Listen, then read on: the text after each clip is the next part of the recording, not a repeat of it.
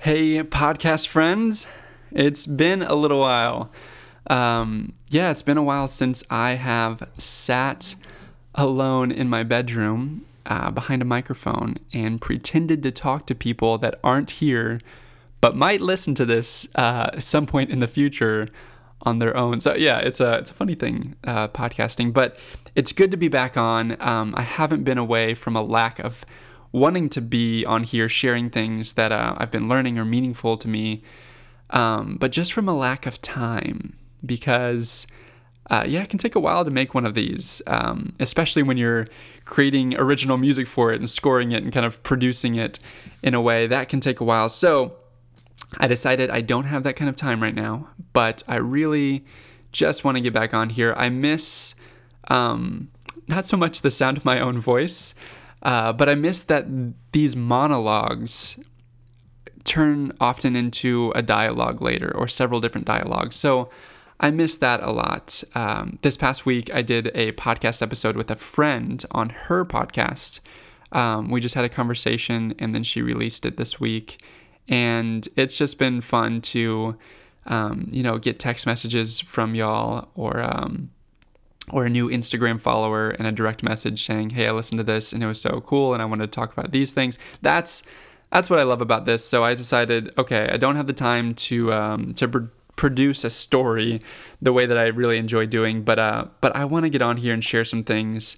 I've been having some fun conversations around some stuff that I've been learning and reading and talking with people about, and I decided to put some of those things together into an episode.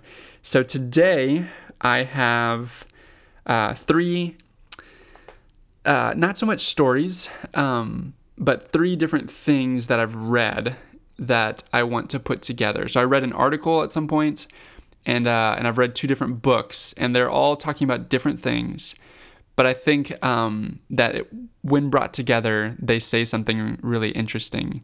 That's what this is going to be. This is actually the second time I've tried recording this, because this is kind of new for me to just riff, and I just have my notebook in front of me. I wrote down a few thoughts, and so the first time I tried to record this, I went a little bit long. I got 30 minutes in and was like, oh gosh, I'm only halfway done. So I'm going to try to redo this and do this a little bit more concisely. My goal with these is always to be around 20 minutes because that's what a good evangelical church sermon is. Keep it short, keep it to the point. Let's get home before the Cowboys start playing. So I'm going to try to do that real quick. All right, number one, I read an article. And this article was nothing new. It was in some science journal, some American science journal kind of thing. It doesn't matter where it's from though, because you've read it too. Maybe not the specific one, but you've read an article that's saying the same thing, because this is all over the place in articles and books that are coming out right now, but also just in our soul. We are feeling this. And this article was talking about the rise of anxiety right now. The rise of anxiety, and with it so many other things: depression, suicides, addictions to alcohol or medications or caffeine. All of this is on the rise right now, but specifically it was pinpointing anxiety. I thought something that was really interesting about this. So first of all, that's not news, right? You've read this article, you've read articles like it, but you also feel this probably. Most of us are feeling this low grade, maybe sometimes very acute anxiety. But what I thought was also interesting about this article was, it's a scientific article. So they have to kind of base it off of data and surveys. And they did this survey that had 5 different main questions, and they were kind of rating anxiety on these different kind of areas of our lives, of our health, our politics, our finances, our safety, all these things. But specifically in millennials was the most drastic spike in anxiety. I thought that was interesting. So more so than Gen X, more so than baby boomers, they are also experiencing an increase in anxiety, but it's mostly or most intensely being felt with millennials. So one, I'm guessing you feel this. You are aware and experiencing and living this truth that this article is talking about. It also makes me wonder, Are you experiencing it? Or is this just the new baseline, the new normal for us in a way that we don't even feel like, oh gosh, I'm more anxious than I was 10 years ago? Are we just feeling like, no, this is what it means to be alive? I don't know which one is scarier.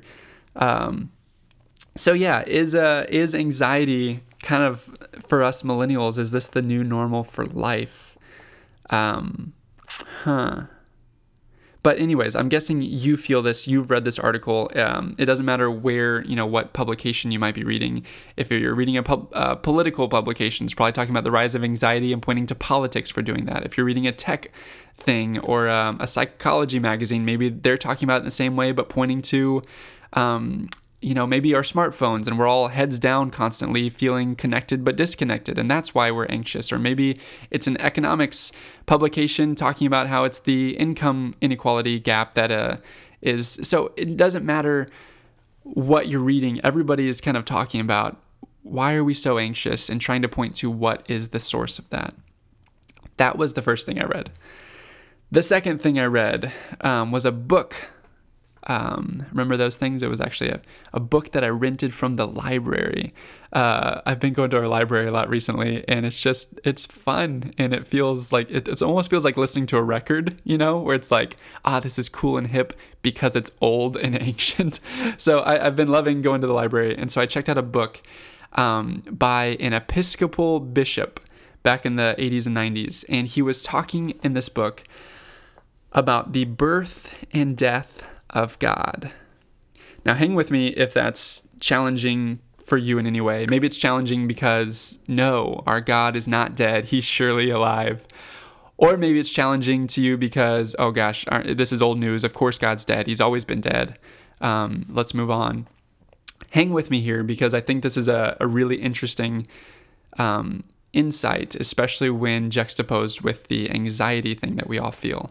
So in this book, he was going through the birth and evolution of God and how it mirrors the birth and evolution of our self-consciousness.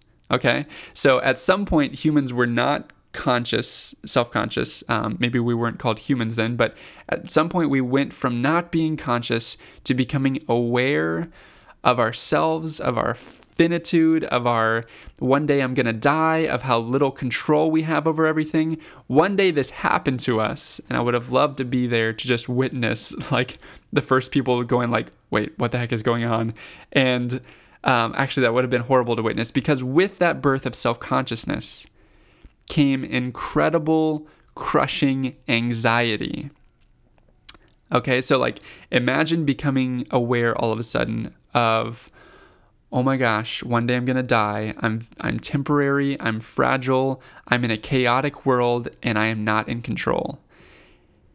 That awareness that at some level we all experience every morning when we wake up and realize, oh yeah, I am a self and I need things and I'm not so much in control of whether I get those things or not. That brings with it a whole lot of anxiety. And so with the birth of self-consciousness also came the birth, and maybe you could say invention, of God or gods. Now stick with me here, okay? So when we realized our state of controllessness, we had to say what is ultimately in control, and can we side with that thing that is in control?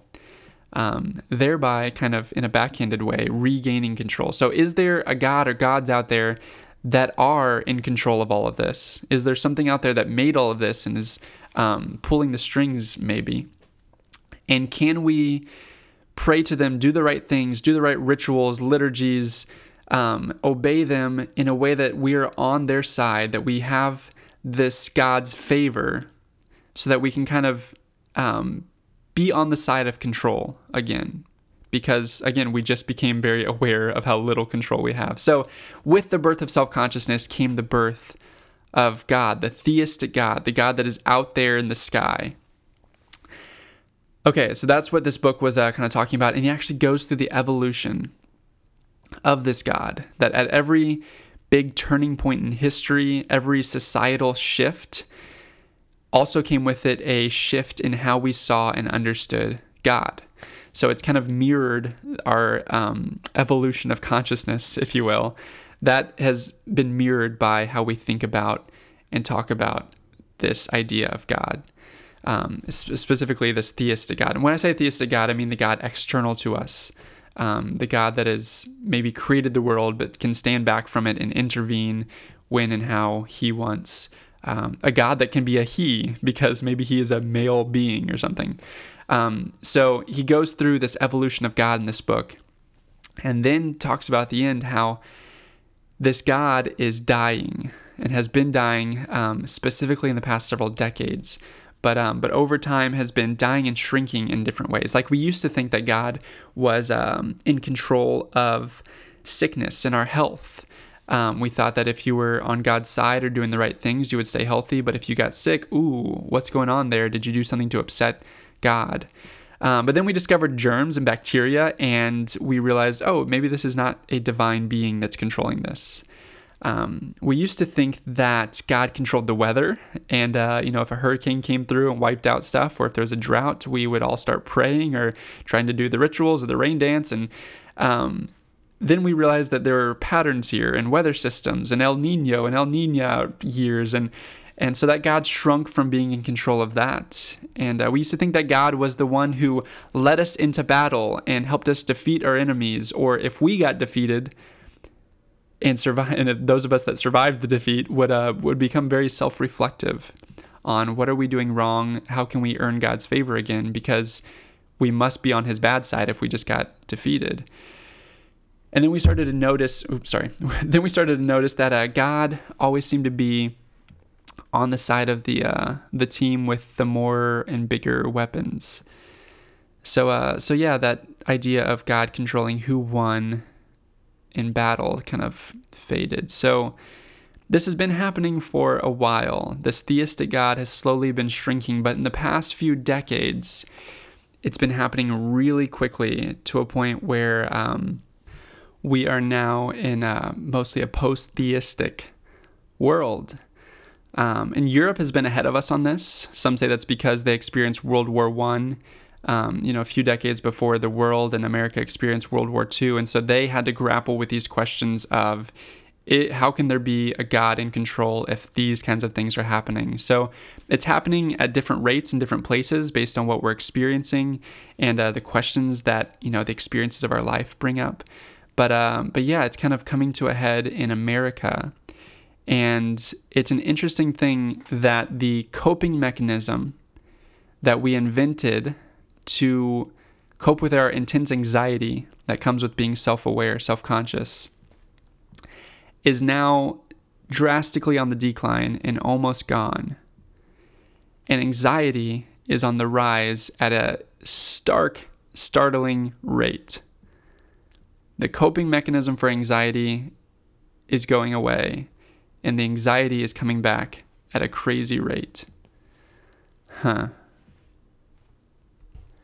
right, so the third thing that I read was another book, and this book was fun because it was based on magic, specifically the movement of a magic trick.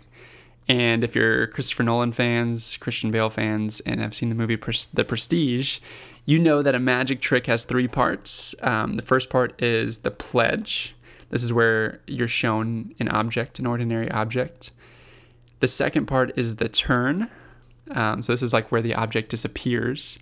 Maybe it's placed behind a curtain or something, and then the curtain is lifted and the object is no longer there. But that wouldn't alone be a magic trick. Well, I guess it would be a cool trick, but it wouldn't feel satisfying. You would kind of feel like you were holding in a sneeze the rest of the day, like, okay, this needs to come back in some way. And that's the prestige, where that object comes back, but in some different new way.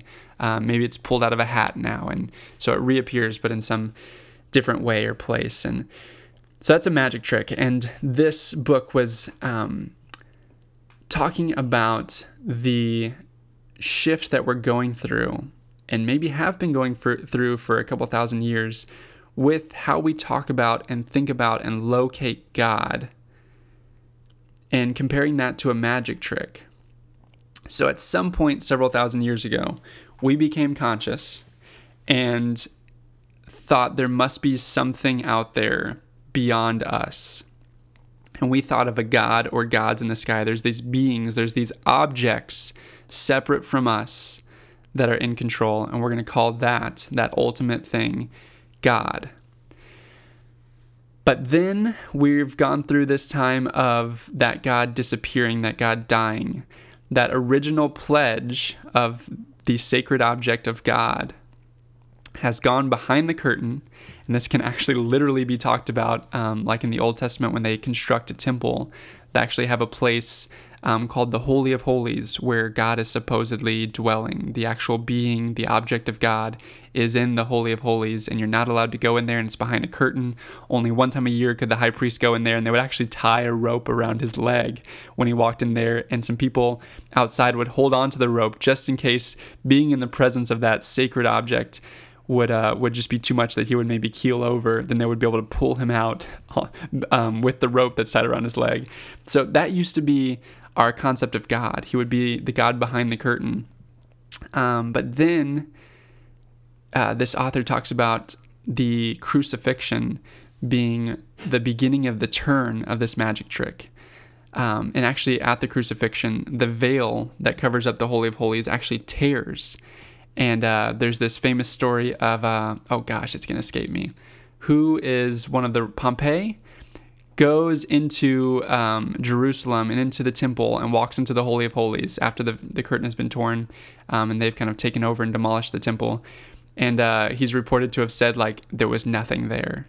And so that's kind of an interesting way of comparing it to a magic trick where God goes behind the temple, the Holy of Holies, the curtain that separates that. Jesus gets crucified, the curtain tears, and there's nothing there. And this is an awkward place to be at. This is the turn of the magic trick. Like, whoa, it's gone. The things we based our life around, the things we've been worshiping, the things that gave us kind of ultimate meaning has disappeared. The thing that we used to cope with our anxiety is no longer there. What next?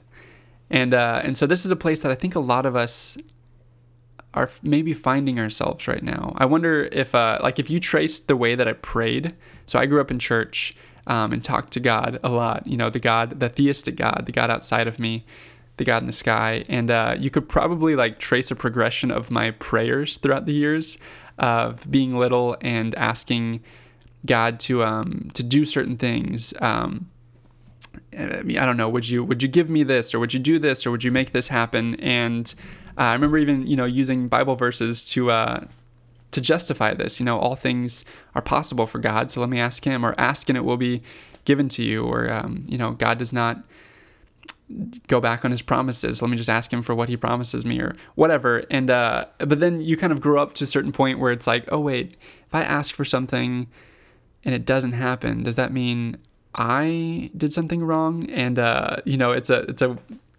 can be a harmful psychological thing for a kid to try to wrestle with that until you realize, well, maybe God doesn't always do what I ask because maybe I don't know the right things to ask for. Have you ever heard somebody say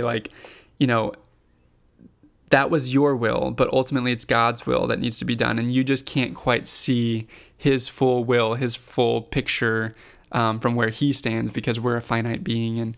And the beauty of that argument is that it always works. No matter what happens, if the thing that you want to happen happens, then you can say oh yeah, that is God's will.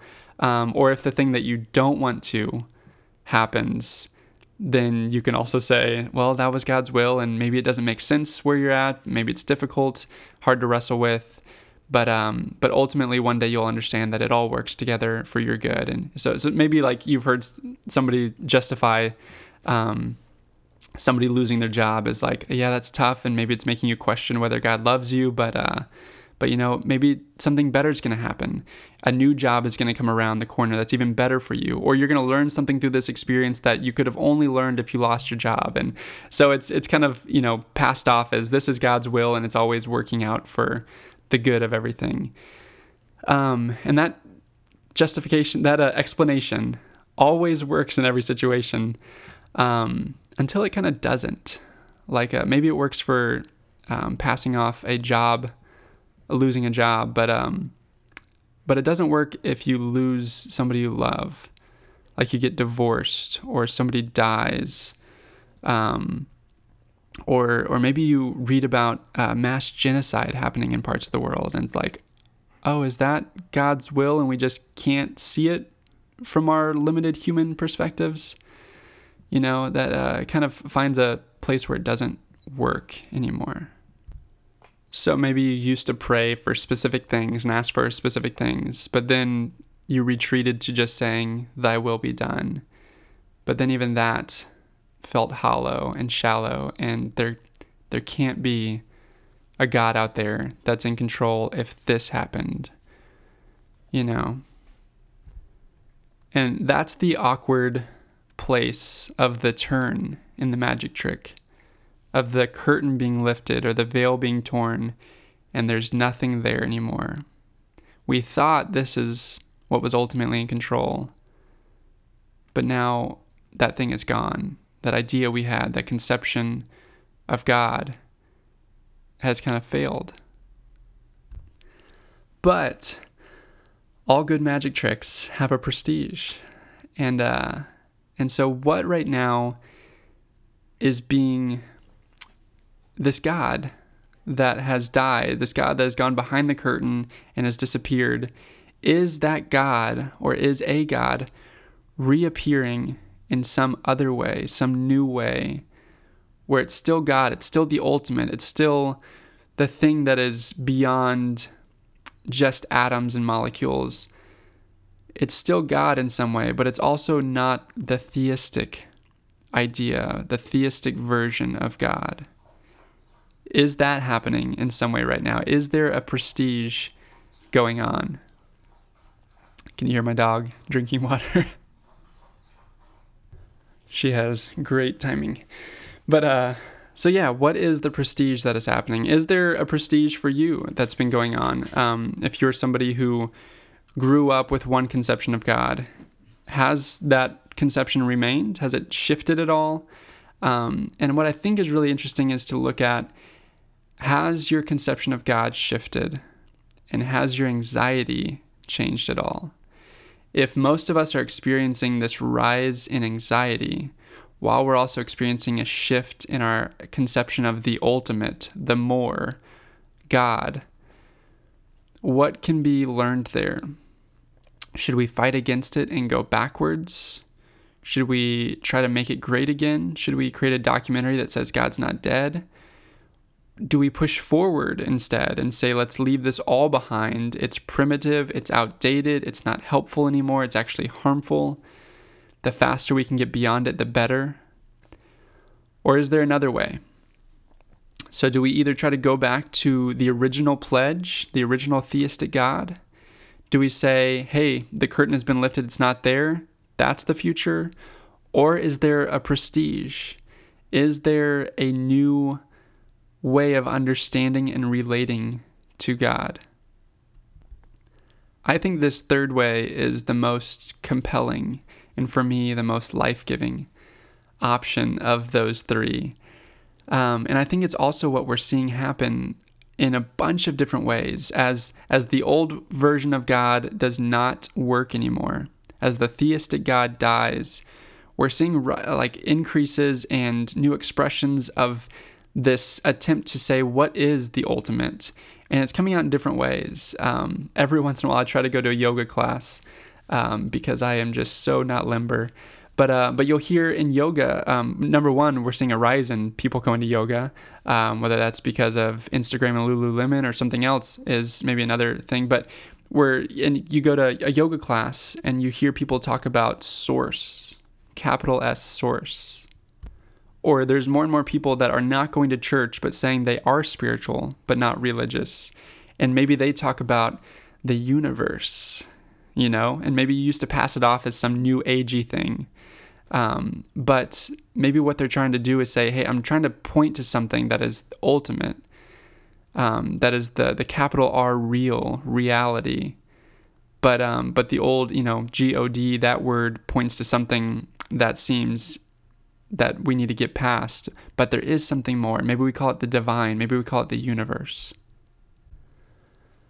For some people, they can no longer do God the super being, God the hyper being. But maybe when they say God now, it means God the ground of all being. God the thing that all of this is arising from and being sustained by.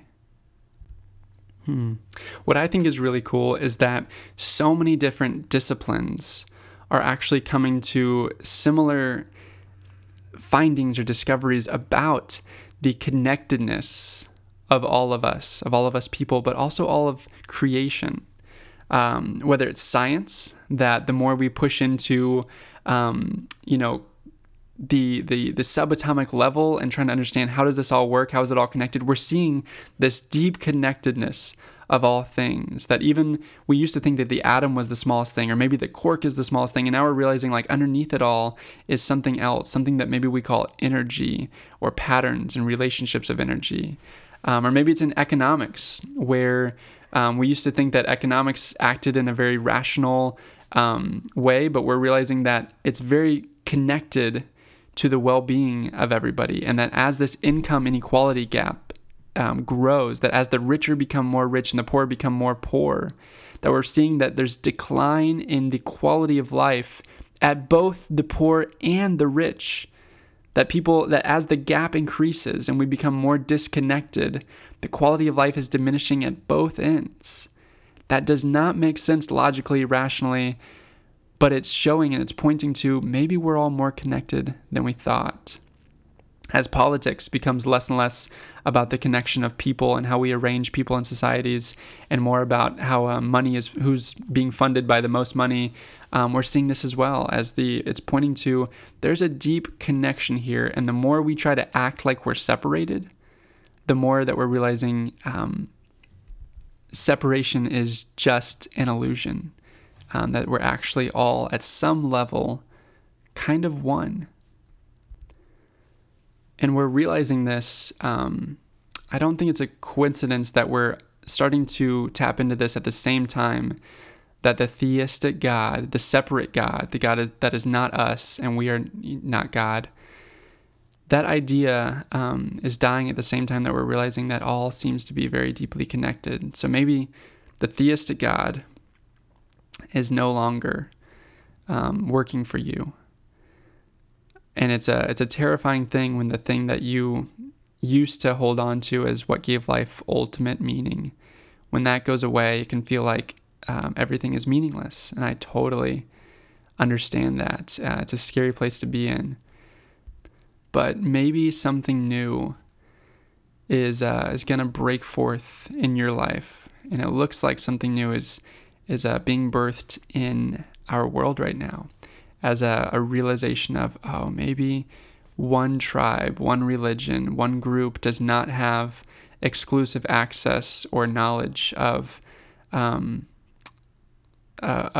or of the ultimate, but in different ways we're all asking the same questions and talking about it in different ways, but we are all deeply connected.